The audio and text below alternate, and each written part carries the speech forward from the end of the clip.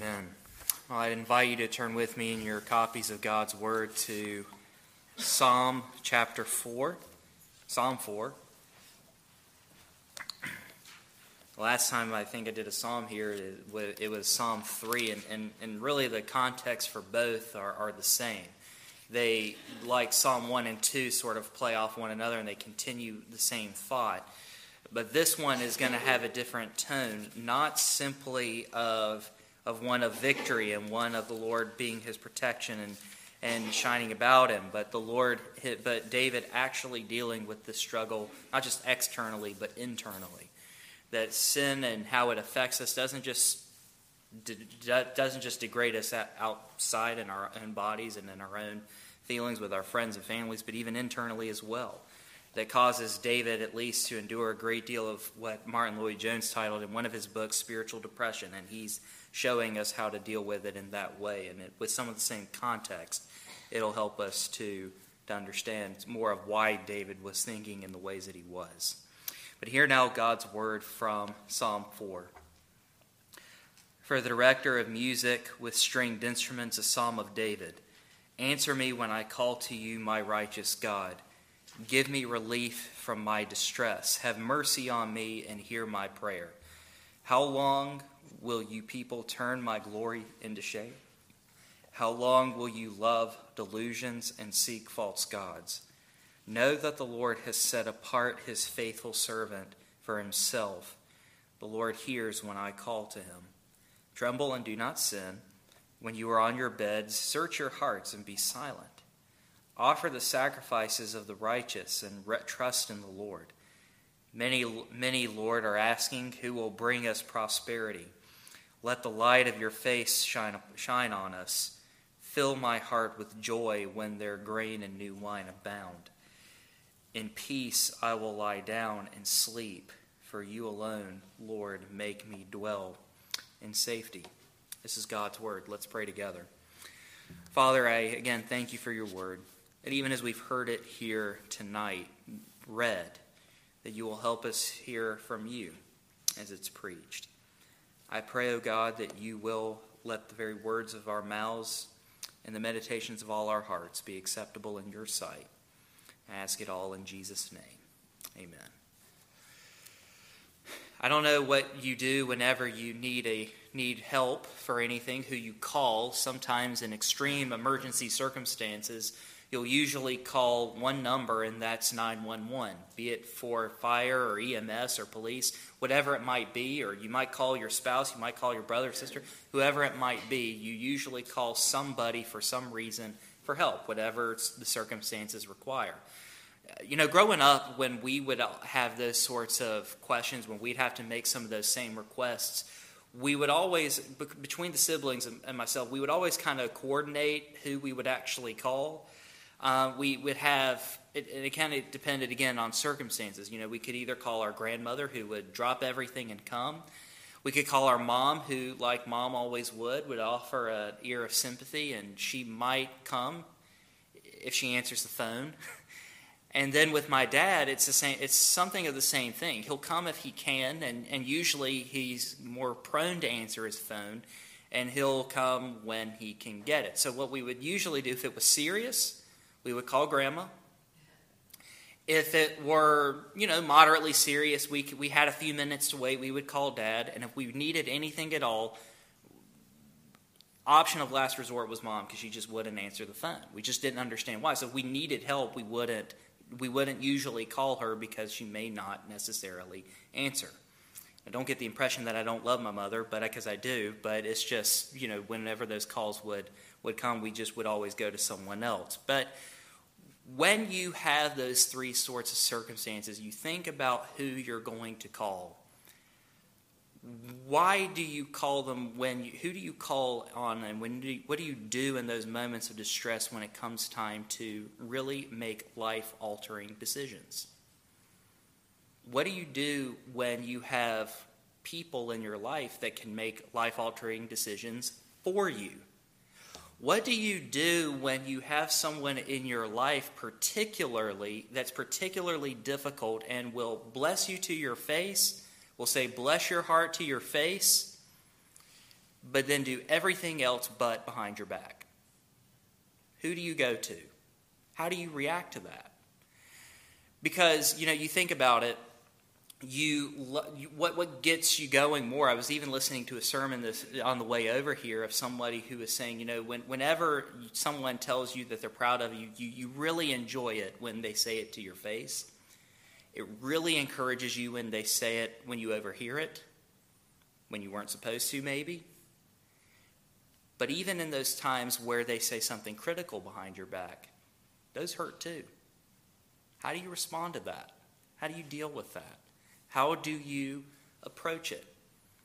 David approaches that with us here in this context in a rather unique way, and it causes him a lot of angst, it causes him a lot of pain and a lot of hurt, because in Psalm 4, the context is very much the same of Psalm 3. If you go back in your Bibles and your copies of God's Word to Psalm 3, you see this at the very top.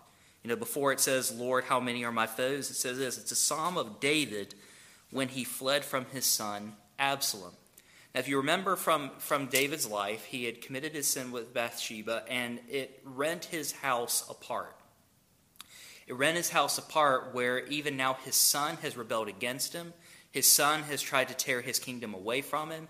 And even some of David's own disciples, his own close friends, betrayed David and went to Absalom. They left David and went to Absalom, and even one person was parading behind David, coming at him time and time again, saying, you are not God's anointed. He has taken the kingdom away from you. You remember what he did to Saul? Because of what you've done, whatever it is, he is going to do much worse to you. And it's all day, following him, constantly. And this is affecting David. Not just with what we see in Psalm 3, where he's asking the Lord to deliver him, to strike all my enemies on the jaws, he's saying in verse 7. From the Lord in verse 8 comes deliverance. May your blessing be on your people. David is not just dealing with that external deliverance at this point. He's really dealing with it internally because it's shaken him to his very core. And we'll see some of how that plays out. But one of the things that I'm convinced that David is teaching us in this psalm is this, that even when those times come, when you have moments of deep distress like David is enduring, that having a contented heart comes by having a confident joy in God. Having a contented heart comes by having a confident joy in God. And I want to show that to you in three ways. Dealing with slander in verses 1 to 3. How to deal with revenge in verses 4 to 5, and then how to deal with discouragement in verses 6 to 8. Dealing with slander, dealing with revenge, and then dealing with discouragement. Now, when we consider what it means to deal with slander in verses 1 to 3, the first thing that we need to consider is how it's an appeal to God's righteousness. Look back with me at verse 1. Because what he says there is, he says, give me relief from my distress. He says, have mercy on me and hear my prayer. It's basically saying, at one level, it's an admission of guilt, because he's saying at one level, I know that a lot of this has come upon me from my own life. I'm not a righteous man. I know that this constant tug of war between myself and my kingdom with my own son, Absalom, really is stemming from this one singular issue this egregious adulterous affair that I had many years ago, this murder that I had. This is what it's all coming from. So I know that in a lot of ways this has to do with my own sin. Yet, Lord, I'm pleading for you to have mercy on me and hear my distress. But what's the basis for all of that? What he says there at the beginning of verse 1, it says, when he says, answer me when I call to you, not if I call to you, but when I call to you, showing that his first duty, even when dealing with this, even before he asks for help and mercy, before he asks for mercy, before he asks for God to give him relief in distress, is to say, answer me when I call to you, O God, God of who's right? My righteous God. See, David's not basing any of this on his own righteousness, but he's appealing it directly to his own righteous God.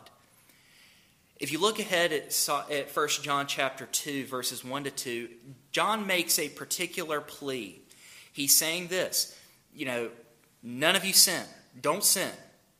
Don't sin at all. You see how high of a bar that is. But if you do, You have an advocate with the Father, Jesus Christ, the righteous one. The righteous one who clothes us in his own righteousness, who gives us a hope for right standing before God, that when we do stand before him in spite of our own sins, Jesus Christ came. He died to pay the penalty for our sins that we deserve, that we can stand before God at all. And so what Jesus is saying, so what David is saying here is very much in the same vein. I don't have any right or rhyme or reason to come to you because I am a sinner just like the people that are attacking me. But that's why I'm coming to you for help. You are my righteous God. You're the one who sits on the throne. You're the only one who, when I call for an answer, when I ask you for relief, I know I don't deserve it, but I know that only you can give it. And that shows us something, and that teaches us something, that whenever we're dealing with someone who has slandered us, mistreated us, even done what David's own son is causing existential threats that are life-altering decisions as far as that, even when it hurts, even internally, we're no less sinners than they are. We're no less sinners than they are. You know, I had a thought. Someone had pointed this out to me at one point. He's a good friend. And so this was taken rather well. There was a time where, there was a particular struggle that was going on in my life, and I was just really, really angry about it. Really angry, just venting. And what my friend ended up telling me, he says, Dale, you might be right.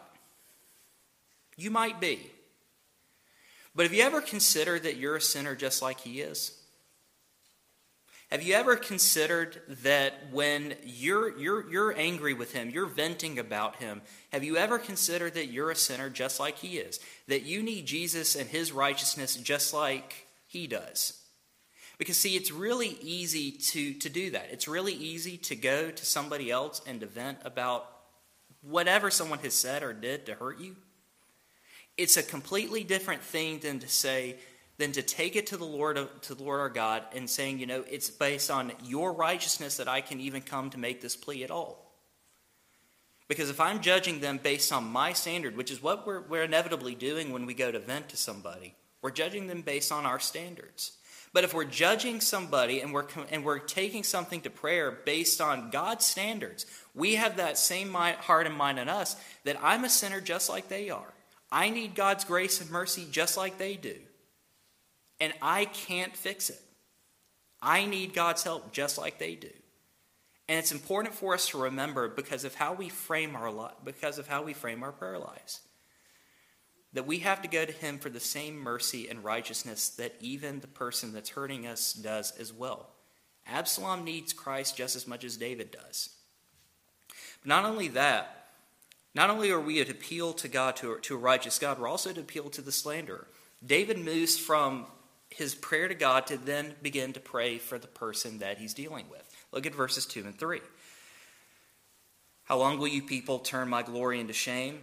How long will you love delusions and seek false gods? Know that the Lord has set apart his faithful servant for himself.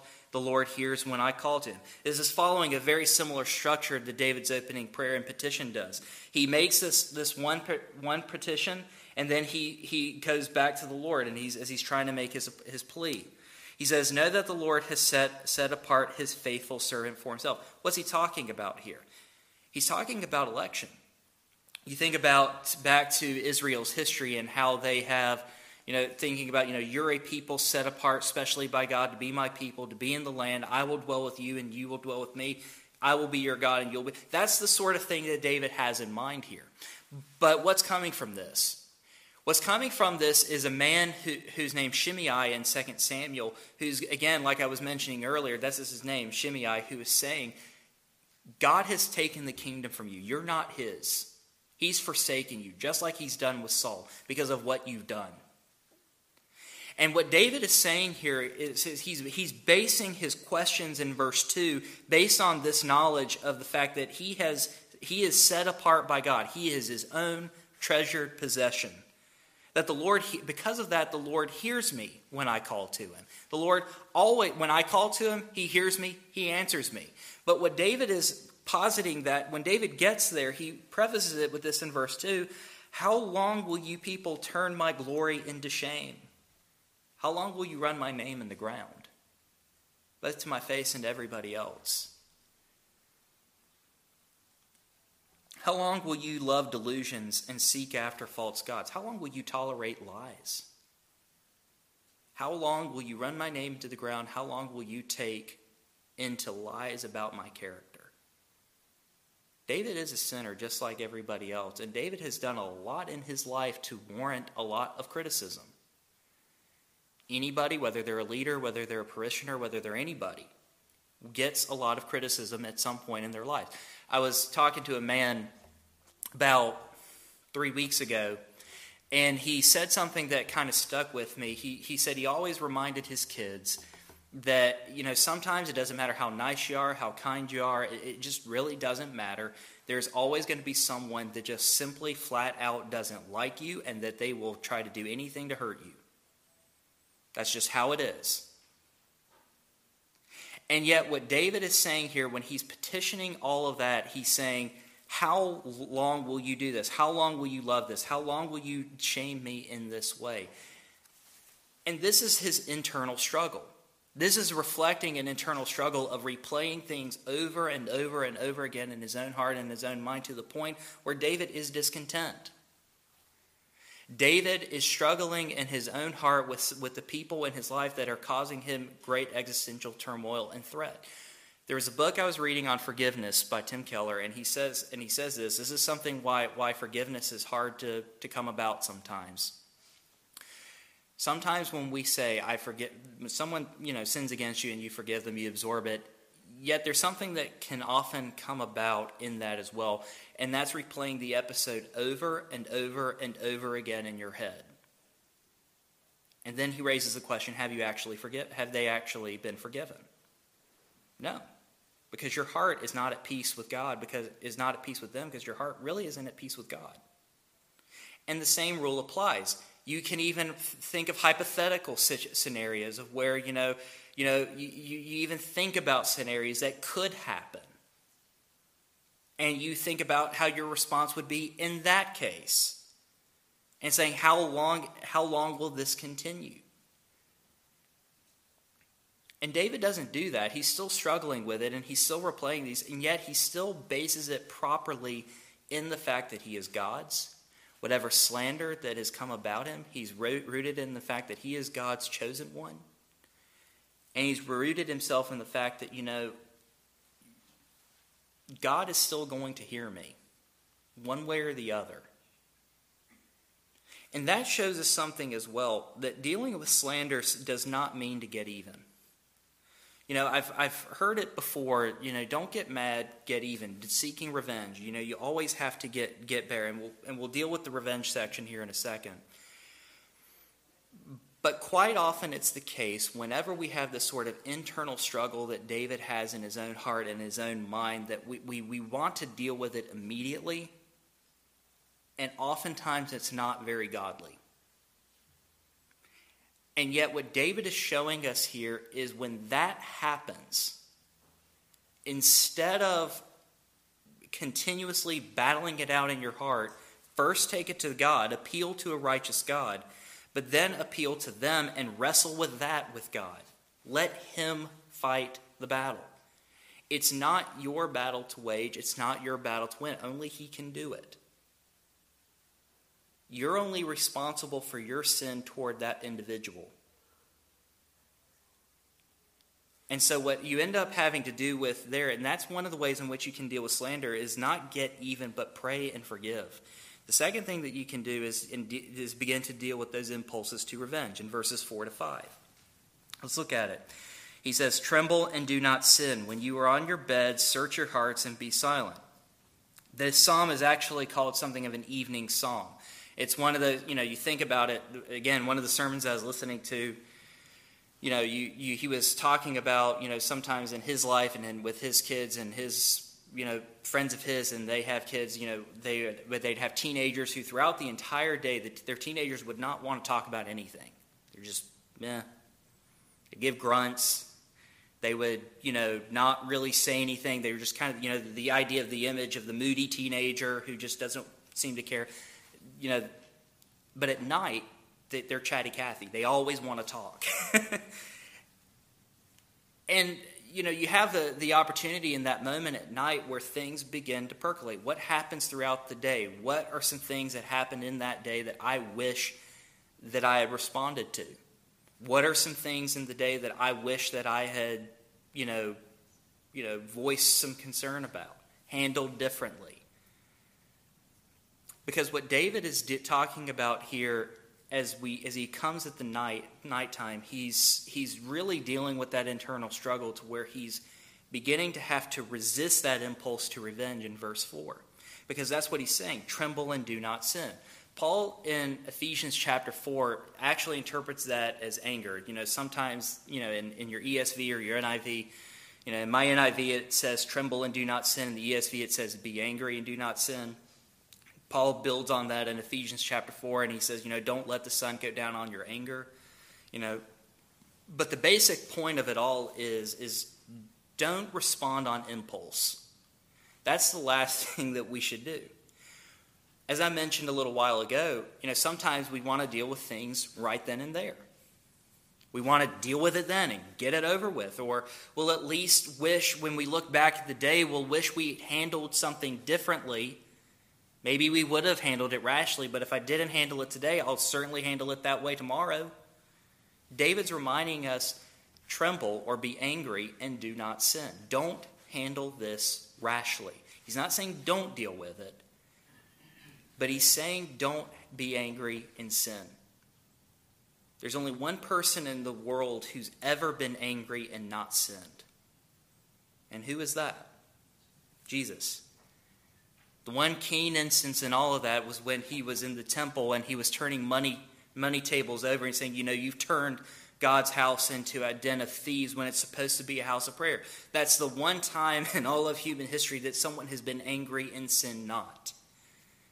We don't have Christ's nature, his perfect nature, so we will oftentimes, when we get angry, act impulsively and so sin. But David's saying don't do that. Resist that impulse because, as Isaiah says, vengeance is mine, I will repay, says the Lord. Does he not say that? He does. Because when you're on your beds, search your hearts and be silent, he says. Search me and try me and know me and test me, O God.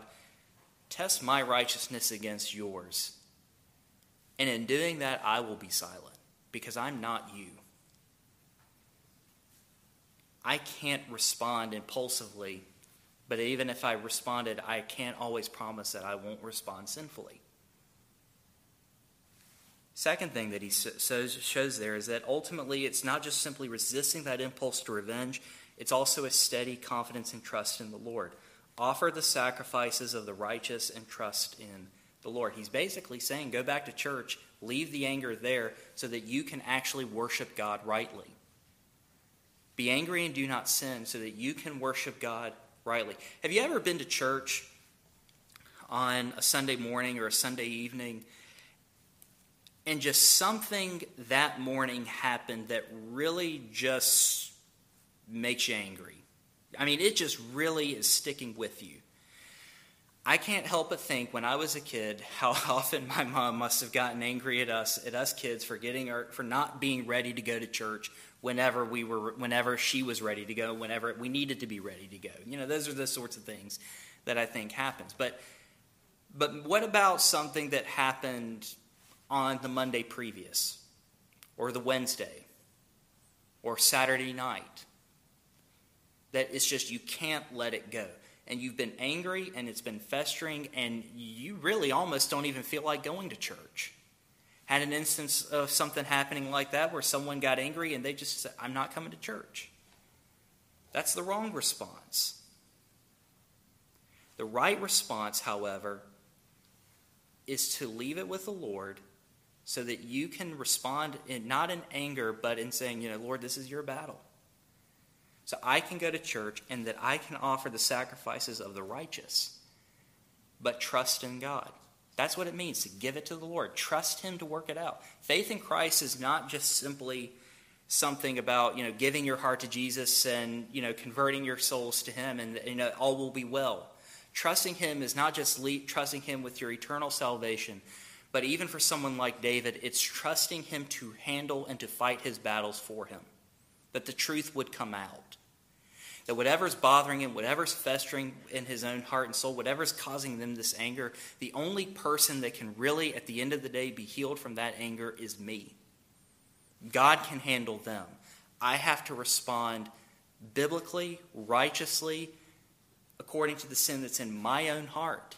And that's what I'm under conviction for. That's what I need to leave before him. And that's what I need to trust him, God Almighty, to handle. Because our impulse is when something happens, we want to fix a situation or we want to fix the person. I've never met someone who can totally change and fix somebody better than Jesus Christ. No one else can do it. You wish someone behaved a certain way, did a certain thing a particular way, and they don't, and it's frustrating. But nobody can change someone totally and fully and completely like Jesus can. I can't, you can't, but what we are saying here is that faith in Jesus means trusting him to do it. And so resist that urge to revenge. But the third and final thing here is this. We're dealing with slander, we're dealing with revenge, but we also need to deal with discouragement, because in all of this, where our hearts become so angry and so riled up, as it were, we begin to become, when we see what's before us, we can be discouraged with that. We can be discouraged with what's going on still in our own hearts and minds, and even what's all around us. Like still, everything feels out of control, but we need to deal with that discouragement. And David shows us this in verse 6, that it's still to find satisfaction in Jesus, in verses 6 to 7. Look with me if you will. Many, Lord, are asking, who will bring us prosperity? Let the light of your face shine upon us. Fill my heart with joy when their grain and new wine abound.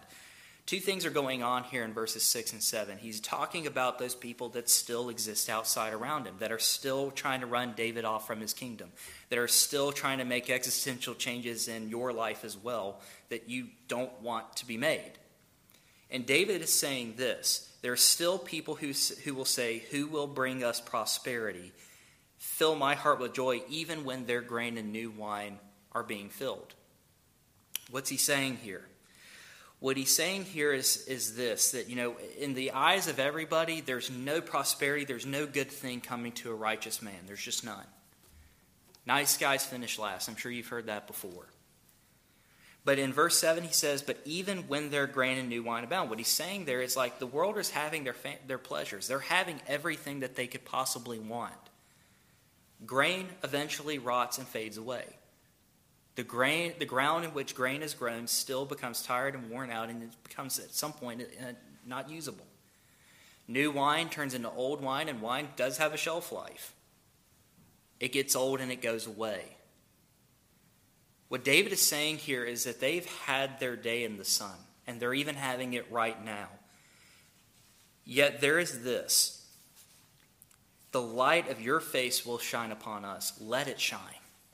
What David is pulling here into is the Aaronic benediction. If you go back to look at Numbers 6, verse 24 to 26, he says, let the light of your countenance shine upon us and give us your peace.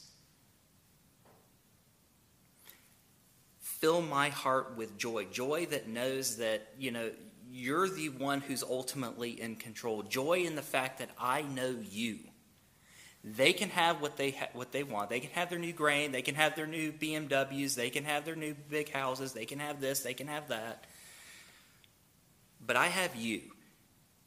And I can't help but think again of a quote of someone who said, you don't always realize that Jesus is all you need until Jesus is all you have. David is in that moment right now.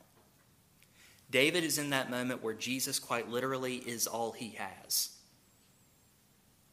And even when the world seems to be succeeding and I seem not to be succeeding, my kids may not be succeeding, they may not be living the way that I think they should biblically, that the only person that can change them ultimately is Christ, and my joy, my satisfaction is going to be in him who can do it, not in anybody else. But the other thing that you do is you need to find your refuge in God, Christ as well, because ultimately the reality is this, that David still has his foes surrounding him. And he says this in verse 8, In peace I will lie down and sleep, for you alone, Lord, make me dwell in safety. He has that contented heart at this point. He's railed, he's raved, he's poured himself out to the Lord, and now I can lie down and sleep. You know, you've had a long day at work. Been there, done that. I'm sure everybody has. And there's just something great about being able to come home after a long day of work. You've just had your dinner. You just talked to your spouse about the day you've had. And you started recirculating everything in your head. And now that's all gone and dealt with. And you can lay your head down at night and sleep and just go to sleep. And it's at peace. It's good. It's great. It's perfect. It's hunky-dory. It's great. That's where David's at because of where he's put his heart and trust in. Knowing that only the Lord can quiet his contented heart, and is confident in the fact that those who are trying to take his kingdom away from him will meet their end. Because only the Lord, his covenant-keeping God, the God who's made a covenant with him, and this was God's covenant with David, you will never not have someone on your throne. Absalom's trying to take it, Shimei's trying, everybody's trying to take it. People are even telling you, I'm trying to take it. And yet remember my promise. I promise you, King David, that you will always have someone on your throne. That there will always be someone on the throne of David reigning in Jerusalem. That's the promise that you need to remember, David. Because that's the ark of safety that you're going to dwell in. You're dwelling in the fact that when I said I promise you something, I will keep it, and I showed it to you. How did God show it? He showed it when he sent the Son of David in Jerusalem thousands of years ago to die and to live and to reign so that you who have died with Christ, live with Christ, and live with him for all eternity. He doesn't save you once, but he keeps you saved, and he honors that promise. He proves it to you at the cross. He proves it to you at the fact that not only does he just say, you will have someone on your throne. He doesn't just say you'll have protection. He proves that. From the ultimate turmoil, from the ultimate wrath that is facing you as sinners, is the very wrath of God. And if you come to Jesus Christ by faith, he will save you. He'll save you from that, and that in Christ then is your ark of safety. Because he bore that wrath. He bore it upon himself so that you and I can stand before God not as guilty sinners, but as sinners saved by God's grace and mercy. But there's one thing that we need to remember here too, is that when you have a contented heart that comes from that confident joy in the Lord, it means dealing with slander by taking it ultimately to the Lord. First and foremost, taking it with him. The urge again is to take it to other people. Don't do that. Take it to him. Because he's the only one that can hear you and you can expect an answer. When you're dealing with revenge, don't deal with it impulsively. Don't just try to fix it soon and immediately and therefore alienate people and hurt others. Take it to him, pray, and consider how best it would be according to the Christian character and the Christian profession that you make, how best it would be to approach it. It might mean talking about it. It might mean having an intermediary. It may require not getting a response at all. But that's biblical wisdom. And that's ultimately saying, I'm guilty for my sin. They have to answer to the Lord for it one day. Whatever revenge I want, ultimately he has to settle it. But also dealing with discouragement. It's often discouraging when situations that you want fixed can't be fixed by simply willing it into reality. But sometimes you can't just fix it. And it's having that heart of contentment that says, Lord, I have to leave this with you. Because you fixed everything, and you fixed it finally and perfectly in Jesus. And that's who I have to trust in. With my salvation at that point in my life, but even throughout. And so I give my heart to him. I give my life to him. As the King in glory, the one who sits on David's throne. Let's pray together. Father, we thank you that you are our God and our Father, our King, who quiets a discontented heart by giving us a confident joy in you. I pray, O God, that you will teach us that even tonight. And I ask it all in Jesus' name. Amen. Our closing hymn is Blessed Be the Ties That Binds. Blessed be the tie that binds, hymn 359. We'll sing verses 1, 2, 4, and 5. Verses 1, 2, 4, and 5 of hymn 359. Stand with me as we sing.